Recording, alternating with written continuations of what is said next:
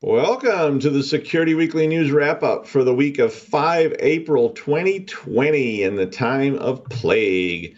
Soaring phone calls, anal prints. Yes, I said that correctly. Snake oil, Grace Hopper's ghost, and COBOL makes its big return. No one has ever said all those things in a single sentence in the history of the world, as far as I know. All this and more on the Security Weekly News Wrap-Up. This is Security Weekly, for security professionals, by security professionals. We interrupt our program to bring you this important message. It's the show that keeps you up to date on the latest security news twice a week, your trusted source for accurate security information and expert analysis. It's time for Security Weekly News. As technology continues to evolve and expand, so have the countless ways our critical systems can be put in jeopardy. Ransomware attacks, misconfiguration, user error, and malicious threat actors, to name a few. As IT infrastructures continue to grow and diversify, how do you ensure stable security? Core Security, a help systems company, provides an analytics-driven, layered approach to security with a portfolio that enables both proactive and reactive responses. With Core Security, you can reduce risk by limiting access, detect upcoming and active threats, test for security weaknesses, and efficiently monitor data for actionable insights. To learn more, visit securityweekly.com/core security. The question is simple. Have any of the systems on my network been compromised? The answer is harder than it should be. Enter AI Hunter. Active Countermeasures has automated and streamlined techniques used by the best pen testers and threat hunters in the industry to create AI Hunter, a network threat hunting solution that does the first pass of a hunt for you to identify systems that are most likely to be compromised and scores the results on a scale from 0 to 100. You can then research those systems in depth with AI Hunter. Focus your valuable time on the systems that need your expertise with AI Hunter. Sign up for a personal demo today at securityweekly.com/ACM. All right. I'm Doug White from Roger Williams University, your host, and welcome to the Security Weekly News Wrap-Up Show. Let's first wrap up all the topics from this week. On Application Security Weekly number 102, Mike, Matt, and John had an interview with Grant Ongers, who's the co-founder of Secure Delivery. This segment was entitled, "You're Probably Doing AppSec Wrong," which, we all agree with. Lots of fun on that. I enjoyed that segment a lot, so go watch it. On Business Security Weekly number 168, Jason, Paul, and Matt talked with Richard Clark of Cyber Resilience to discuss his new book, The Fifth Domain. A very interesting interview that you may want to listen to or to watch. They also had a segment which was also very good, but a different topic, on three tips, 4 behaviors, and 15 steps for remote work. As everybody's doing remote work now, definitely something worth watching as you continue your op from home. I think the 15th step is like apologizing to everyone for your hair and your attire. I went with the full-on hair thing now because I can't get my hair cut. On Enterprise Security Weekly number 178, Matt and Paul aired a recorded interview with Ed Bellis, the CTO of Kenna, about practical ways to get the time to value in app security, something that's very challenging to do. And they had an interview with Farah Mavatuna, who's the CEO and founder of NetSparker, about NetSparker. Come on. But it was really about the time to value in app security as well. Farah's always a great guest, has been on a lot of shows for us over the years. On Security Weekly News number 23, Jason Wood talked about modern developments in ransomware in his expert commentary. So if you are, we're seeing lots of developments there, so it's worth checking that out. On Security and Compliance Weekly number 23, Jeff, Matt, Josh, and Scott interviewed Chris Golden, who's from the CMMC Advisory Board. They talked about DoD's release of the CMMC program, which is targeted at reducing false information. This is a new accreditation operation from the DoD. So if you're involved in any of that kind of stuff, military government stuff, very worth checking that out. In the second half, they continued talking to Chris Golden about what to expect from the CMMC going forward, with a lot of information about how to get involved in the accrediting body if your organization is interested in getting involved in all that. And finally, on Paul's Security Weekly number 646, That's making everybody feel old. I think episode 646 of Security Weekly. So they finally interviewed Jeff Mann, a longtime host on Security Weekly, about his time in the pit, which, if you aren't familiar with the history of the National Security Administration, the NSA, back in the 70s, that's what they called the area where they were developing a lot of the crypto stuff that is used today. So if you love Jeff Mann, or I guess even if you don't love him, you probably want to hear the interview with Jeff from last night. It was definitely memorable.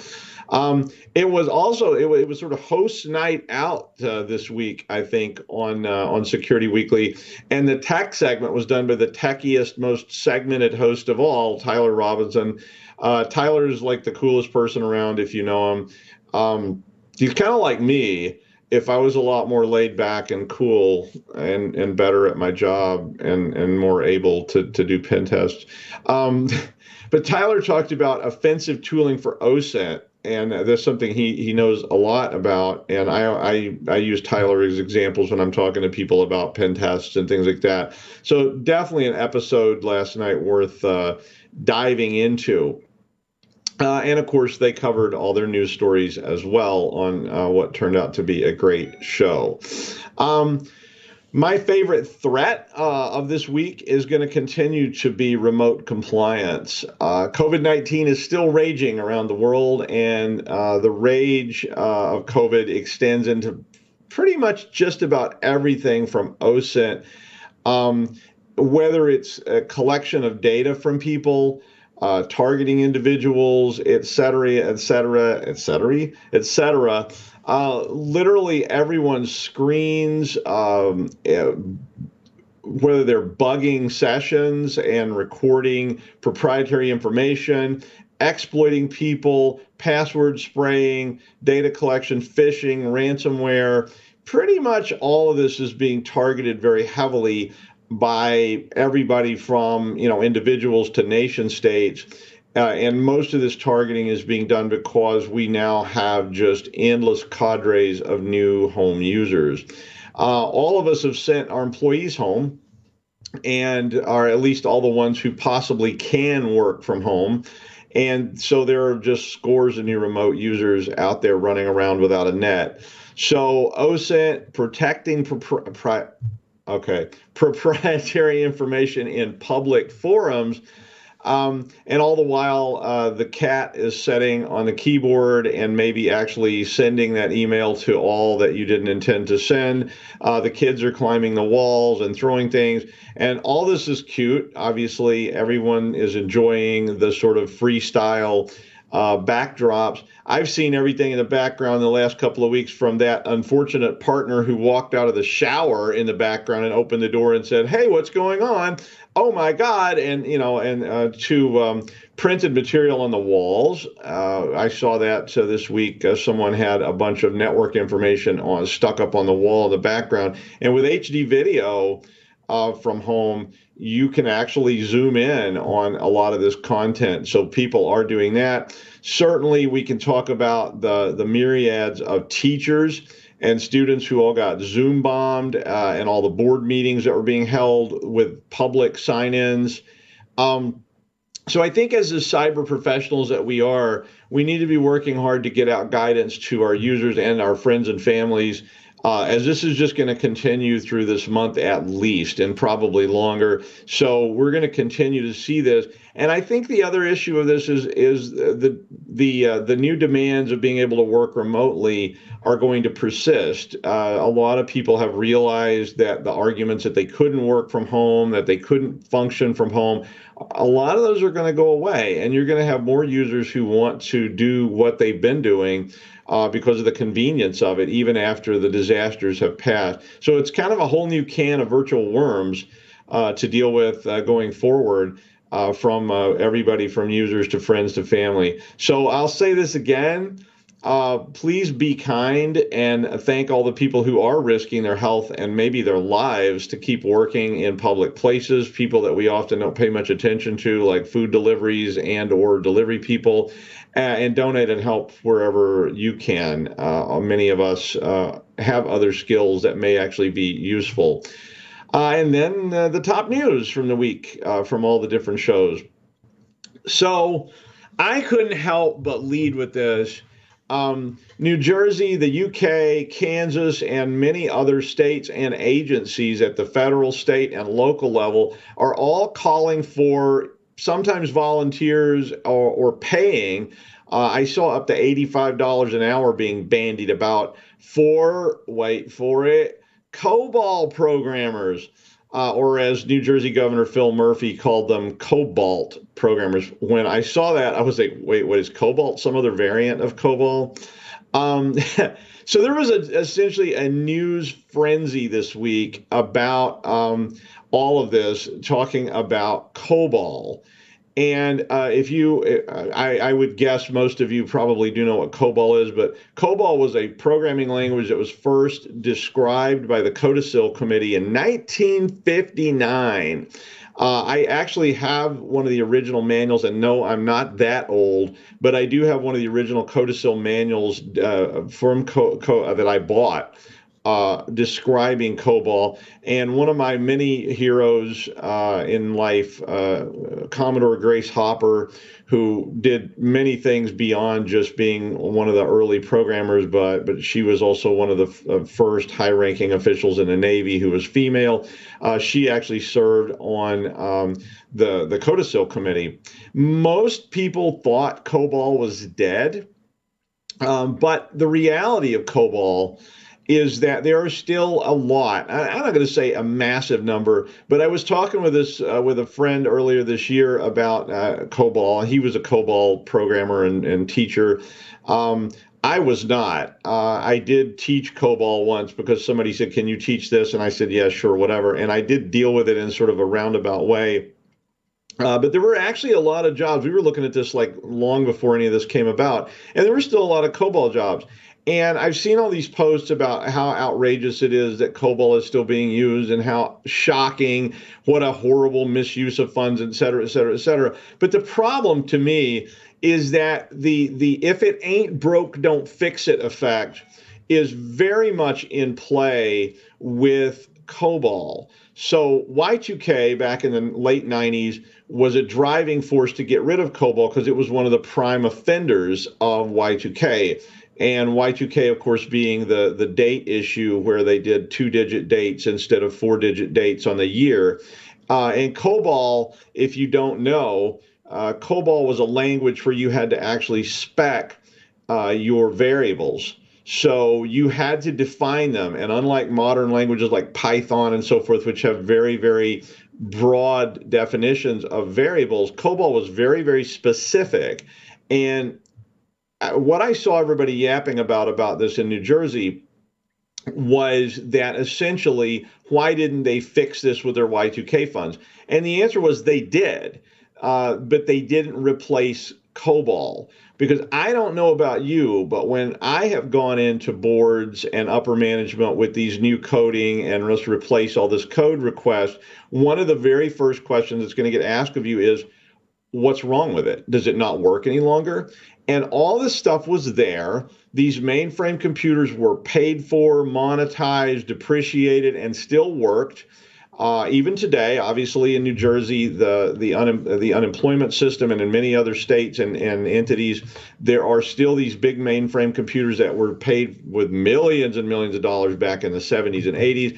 Code was written. That's expensive things to do. So when you go in and say, we're going to rewrite all this code, that sure sounds easy, but they spent their Y2K funds fixing the code that existed, not replacing it.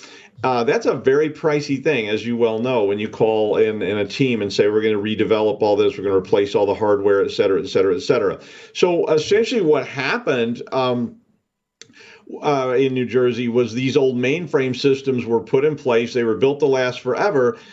Printing checks and calculating how much the check should be and so forth. I wrote some of that code in Fortran back in the 70s. It was still in place in the late 90s because it worked and nobody changed anything. So basically what happened in New Jersey, as best I can tell, is systems that were designed to and I made the numbers up, but systems that were designed to process 100 checks a month suddenly needed to process 1 million checks a month. And there's a lot of issues there. One of the things that I immediately, they didn't print what the problem was, but I was thinking, what if you used a 16-bit field for your check numbers? So what's the biggest check number you can get? 60, and suddenly check 65,536 shows up, and boom, sorry, crash. Big problem, nothing's getting done. And fixing that is not as simple as just, going in. Well, it's actually as simple as going in there and redefining the variables, but it's not that simple. So they need volunteers. I know I spent a lot of time on that story. Sorry. I was really interested in this. I saw a lot of people yapping about they couldn't believe it. And the news media really, really liked that story. It was everywhere this week. Talos Security Group found that fingerprint scanners by just about everyone that makes fingerprint scanners, from Apple to Huawei, including like padlocks and front door locks and so on, that use fingerprint scanners, they didn't work very well. This story basically showed that Talos was able to bypass 80% of the sensors that they tested for fingerprints. They used 20 attempts on each device. Even on things that lock you out after 5, they went back, reset, tried again. They did 20 attempts on each device, and they succeeded on average 80% of the time. I don't think they were using severed thumbs, which was always my plan, but I have a pair of bolt cutters, at hand, so, whatever. The worst devices they found were Huawei's Honor 7X and Note 9 Androids. Those got beat 100% of the time. So you might want to check out, if you're using these as a security measure, just how good they really are. And it's phishing, but phishing works, and we keep mentioning it. I don't report on it too much anymore. But an email claiming to be a Cisco critical security advisory is actually an ongoing phishing campaign trying to capture WebEx credentials. The target, of course, is this new nation of naive remote users who are on the popular Cisco WebEx platform for video conversations, which, as you might guess, has gone up significantly. So with everyone at home, well, this is going to continue to get worse. I just picked this one story out of the plethora of phishing stories that are out there every week. But this one I thought was particularly interesting and illustrative of just how targeted all these new remote video users actually are. So you may really think about getting your advisories out to all these users before it's too late and you get ransomware. A joint advisory published by the UK's National Cybersecurity Centre, the DHS, and the CISA continue to warn over threats targeting these remote users, particularly involving COVID-19. Most of these attacks continue to be phishing and smishing, SMS text messaging, phishing attacks, approaches, and they're particularly trying to harvest credentials for VPNs. And of course, password spraying attacks continue to be the number one sort of source of targeted attacks in the world. At the same time as all this is going on, the Wild West of Zoom, Skype, and other video exchange platforms has continued to emerge, evolve, and grow, with basic attacks just simply scanning for public meeting rooms. I picked this story about Zoom public meeting rooms just as representative of the, again, giant stack of stories about exploits, 0 days, attacks, et cetera, on Zoom, Skype, WebEx, and all the other platforms that are out there. But there's a lot of attacks right now targeting just public meeting rooms. So people were setting up public meeting space on Zoom or whatever, and leaving those things open. And so outsiders, nation states, you name it, jump into those meeting rooms and start recording what's going on there, either by recording with a video camera or a phone, or enabling recording on those sites. This has enabled password spraying, et cetera, because of the information being exchanged in those meetings. I heard of an example where someone was actually saying, oh, yeah, you need to log into this, and the password for it is in a public meeting room. Of course, Zoom bombing was also a big topic of the week, which is this new fad of essentially pornifying up a classroom during a lecture. Blasting an air horn in a lecture is nothing new, but when the teacher can't figure out how to mute the guests and you can't even see the guest list, Zoom won't display a guest list when there's more than 100 people in the room. Not to mention when the teacher was a person who was lecturing in a dusty old lecture hall using transparencies on an overhead projector about the fall of the Mesopotamian Empire 2 weeks ago. Well, it adds up to hacking hijinks and hacking opportunities. So again, get your guidance out to your users. And remember, you have a lot of new users who don't know a bucket list from a 0 day. So simplify and test your guidance and get that out there. All this, and please advise your people not to fall for snake oil cures, preventatives, and candles that smell like Gwyneth Paltrow's Naughty Bits. Numerous websites, pundits, and quacks are peddling everything from Eye of Newt to tiger tears and promising to cure or prevent COVID-19. You may want to get out some guidance on this. All of this is combined with phishing of the same ilk, promising cures, preventatives, etc., some of which are ransomwares. I don't report on ransomware that much because there's so much of it now, but it is, massive numbers and it's growing. All of this is just revolving around COVID-19. Shady websites and not so shady websites are offering remdesivir, chloroquine, and hydroxychloroquine, all dangerous drugs. If they're not used properly, and particularly dangerous when they aren't even real drugs. So caveat emptor, that cure-all you just bought is made from old Chinese newspapers, panther sweat, and powdered deer penis, so it may not do exactly what you expected. Telco volume is through the roof, on top of internet volume being through the stratosphere.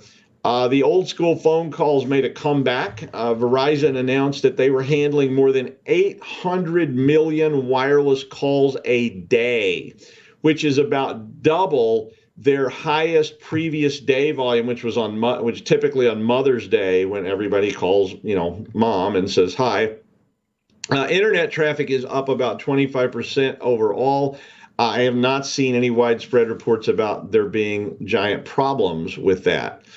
And finally, oh, brother, I couldn't resist this story, sorry. There is now an AI-enabled toilet that can scan your anus to identify you. Sorry, I couldn't resist this story. In a move towards IoT that pretty much knows everything about you, and I mean everything, Stanford University published a new study in Nature Biomedical Engineering that described a smart toilet that can measure and test all of your precious bodily fluids as they are expelled and test them. Apparently, AI-enabled video of those fluids being expelled.